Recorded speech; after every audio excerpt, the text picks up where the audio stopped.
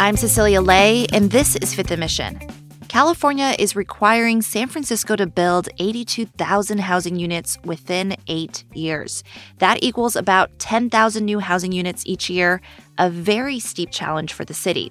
That's about double what San Francisco has built in its most prolific years, and about 4 times as much as it's averaged over the past 2 decades. Oh, and one more thing, more than half of those new homes must be affordable.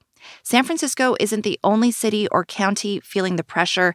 California is aiming to build 2.5 million new units across the state. And State Senator Scott Wiener thinks it can be done by pushing aside local politics. When Wiener introduced SB 35 in 2017, the aim was just that: streamline construction projects in cities and counties that are lagging behind in their state housing targets. It's been in place ever since, and studies have found that it has sped up approval for thousands of units in California. Now, Wiener wants to make SB 35 permanent. He unveiled his plans on Monday. It's very simple. If you meet all the rules, if you meet the zoning and the setbacks and the designs and everything else, you get your permit without a hyper-politicized, chaotic process that could take years and lead to litigation. Streamlining projects via SB 35 has benefited San Francisco residents like Elaine Luna, a formerly unhoused person who lives in a SOMA supportive housing building, which was developed on what had been a parking lot thanks to the law. There's parking lots everywhere that, aren't being utilized. And just like this parking lot, it was never utilized. I saw how this was built, and blink of an eye, it went up. And if more places like this goes up, it's like, you won't have to complain about everybody, using the bathroom on the street. Today on Fifth & Mission, Chronicle reporter Dustin Gardner joins me to talk about how SB 35 works and how it can help the state and San Francisco meet its housing goals. The legislation also has its opponents. Why are they against it? Dustin Gardner, thanks for being here. Thanks for having me back. Dustin, Senator Scott Wiener wants to make the 2017 law SB 35 permanent. He thinks it's been a powerful housing tool and a necessary one if the state wants to meet its lofty goal to build 2.5 million new units. Why does he think this is such an important law? Well, a lot of the efforts to build housing in California are getting roadblocked at the local level. You have cities and towns that just don't make it very easy to build housing. A lot of them have what's called discretionary review, where any sort of project goes through a very detailed hearing process. This is especially true in San Francisco, where neighbors can object if they don't like the height or the look of something. And that's where, a lot of projects die, or that's where a lot of projects get seriously delayed. And this bill would expand the number of projects that would be able to go through ministerial review. And essentially, all this means is that if a project meets the zoning and objective rules that a city has set, that it can be approved and it can't be denied for arbitrary reasons. Dustin, give me some example scenarios here. How does SB 35 get invoked exactly to fast-track projects for developers? So a developer can invoke the law if a city is not meeting its state-mandated housing targets. California has a process known as the Regional Housing Needs Allocation, or more commonly known as RHNA. And under this process, cities are given goals of they have to build X number of housing units within a set period of time. And if a city is not meeting those goals, then the developer can use SB 35 to skip that discretionary review process and just get a streamlined approval for the project. And, we're starting to see this in a lot of cities, especially with affordable housing. The number of times a developer invokes that is really starting to accelerate. In San Francisco, for example, the number of projects has really almost quadrupled in the last couple of years. And SB 35 has helped developers bypass roadblocks like the California Environmental Quality Act, or CEQA. That was a big issue we heard about in Berkeley when the UC Berkeley campus faced an enrollment freeze in the fall of 2022 because of a shortage of student housing. Tell me more about CEQA. Why has that been a significant barrier? CEQA is one of the thorniest pieces of California legislation for people trying to build housing. The law started in the 80s, and it was really intended to deal with environmental concerns around new construction. But the way that it's been interpreted by courts over time CEQA has grown to cover all sorts of things like noise from traffic, congestion, things that aren't necessarily environmental issues. So neighbors that don't want housing in a certain area or neighbors that don't want affordable housing or denser housing in their neighborhood can use CEQA to file lawsuits that essentially ties projects up in litigation for years and years, and it drives up costs. In a lot of cases, it ends up just killing projects outright. Now that SB 35 has been in place since 2017, what do we know about its ability to speed up development here in San Francisco? When the law first took effect at the beginning of 2018, the initial uptake was pretty slow. There were just a few projects in the first couple of years. But what we've seen in the last several years is that the impact has really accelerated. In San Francisco, we're now over 3,000 units have been approved. 2,000 of those have been built and completed, and that's according to data from the city planning department. Looking more statewide, we know that there's at least 18,000 units that developers have invoked the law. 16,000 of those have been completed. And that number is likely an undercount because we don't have very good data, and housing advocates are in the process of advocating for a more thorough way to collect that data through the state. More with Chronicle reporter Dustin Gardner after a short break. Some people are against Senator Scott Wiener's proposal to make SB 35 permanent. Dustin will share why. Also, a quick reminder about our live Fifth and Mission taping going down this Thursday. We'll be talking about labor organizing and tech layoffs with Zoe Schiffer and Anand Singh. And we just added a special guest to the lineup. W. Kamau Bell of CNN's United Shades of America will be with us too.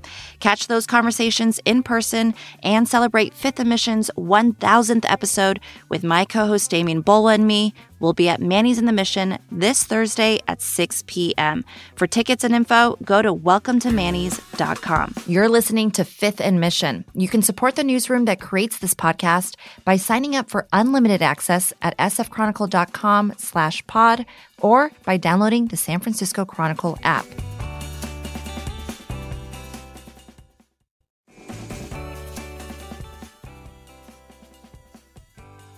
Welcome back to Fifth and Mission. I'm here with Chronicle politics reporter Dustin Gardner. Dustin, before the break, we discussed the benefits of SB 35 in addressing the state's housing crisis. It's set to expire at the end of 2025, and Senator Scott Wiener wants to make it permanent. What's different about this latest iteration of the legislation? You know, in a lot of ways, it's very similar. I mean, Wiener is essentially saying, this has worked really well. We're just starting to see it ramp up. Let's make it indefinite, not have it expire in a couple of years. But the other really big change is how the law deals with labor. There's language in SB 35, the version that's on the books now, that requires certain projects to essentially use union workers. And Wiener wants to take that away and basically allow any housing project that would qualify under the law to pay workers what's called a prevailing wage. So this would basically open the gates to allow more workers to build market rate housing on projects that qualify under SB 35. I imagine this is going to ruffle some feathers here, removing the requirement to use union workers. Tell me more about the main opposition groups against Wiener's proposal.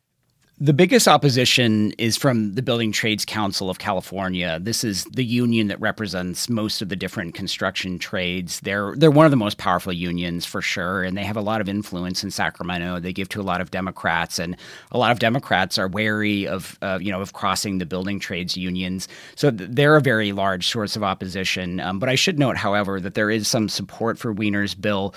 The California Conference of Carpenters, another very powerful construction union, they support this bill, and they have supported other measures in the past that do not include that union-friendly language. And the main split within labor is that the carpenters say that they want to create an avenue to bring more workers into the profession through apprenticeship programs and by paying them better wages, because many workers in this field are just not unionized today. And so there's a lot of exploitation and concerns about that.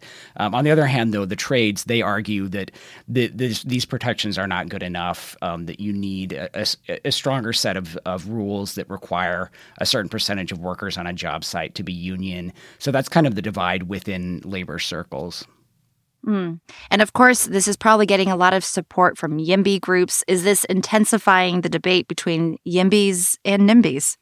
Yes, this will definitely reignite that fight in Sacramento. So not only is Wiener dealing with, the opposition from some labor groups, he's also going to be fighting with some NIMBY groups that don't want to see cities lose their local control over what, housing projects they have discretion to reject. So it is a two-front battle, and I think you will see a lot of the usual NIMBY objections to this, people arguing that cities need more power and authority to object to projects that don't fit the character or the density or the aesthetic of their city.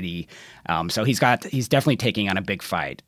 Now, the state just approved a roadmap to build more housing, and that includes 82,000 housing units in San Francisco over the next 8 years. Mayor London Breed laid out a plan last week to help accelerate projects.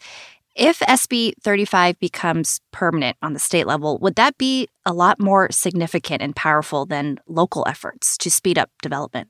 I think the idea is that this works in tandem with local efforts to streamline permitting and planning reviews, local efforts to provide more funding for affordable housing. The idea is that this can work in tandem with those efforts. But the reality is local governments just cannot do something as sweeping and aggressive as SB 35. And the big reason is because of politics. Getting something like this passed at the local level would be much, much more difficult. And so what we've really seen in California is that a lot of the more aggressive policy on housing comes from the state level because there are not the same political considerations that end up killing housing at the local level a lot of times. Now, the state has imposed housing requirements on cities and communities, like you mentioned, and the consequences for not meeting those requirements are stronger than ever. What are they? Well, with SB 35, one of the biggest consequences is they lose local control. Cities get in situations where if they are not meeting their housing goals, they're going to have to streamline projects without having the discretion that they often like to have. But beyond that, they can lose funding. The way the RHNA process works, that's the process where I talked about the state sets housing goals for every city. If a city doesn't meet those RHNA goals over time, they start to lose funding from the state for things like streamlining planning and for homelessness support and housing construction. And I should say, if a city doesn't meet its housing goals, that goal doesn't go away. The number of units they don't build just gets rolled forward into the next housing cycle, and the city still has to get that built. So we're in a kind of a new era in California where cities don't have a way out, and the goals have been getting tougher at the state level. And now SB 35 is really creating a mechanism where cities that don't meet the goal kind of have a bit of a gun to their head to get it done or give up all their power. So what's next for SB 35, Dustin? When will we learn its fate? So Scott Wiener just introduced the bill Monday, and he had a news conference in SoMa in the city at the site of affordable housing project that was built using SB 35. It was a former parking lot that now has, dozens of units, and many homeless people have been able to get off the streets through this project. Wiener seemed pretty optimistic that he has a strong coalition, but I will note there were some of the trade union people who do not support the bill were also in the audience kind of waiting in the wings, and people in the crowd were watching to see if they were going to create any sort of disruption, and they ended up not doing that. But just kind of shows you there is a very strong union divide. So I think that is going to dominate a lot of the debates. And of course, we mentioned the objections from NIMBY groups. And so we'll see. Now this bill will be scheduled for hearings in Sacramento. Wiener has a lot of influence. He is the Housing Committee chair in the Senate. He has a pretty good chance of getting it through the Senate. When things get over to the Assembly, it could be a little more difficult, and Wiener's going to really have to look to other leaders in Sacramento and possibly the governor to see if they can help get this thing through. Dustin Gardner is the Chronicle's state capitol reporter. For his story about SB 35, as well as his other reporting, visit sfchronicle.com and the Chronicle app. Curious to know what San Francisco would look like if it actually meets its goal of building more than 80,000 new housing units in 8 years? You can find that answer in a story by the Chronicle data team. It's on sfchronicle.com too. Thank you to Francesca Fenzi for editing this episode, and to you for listening.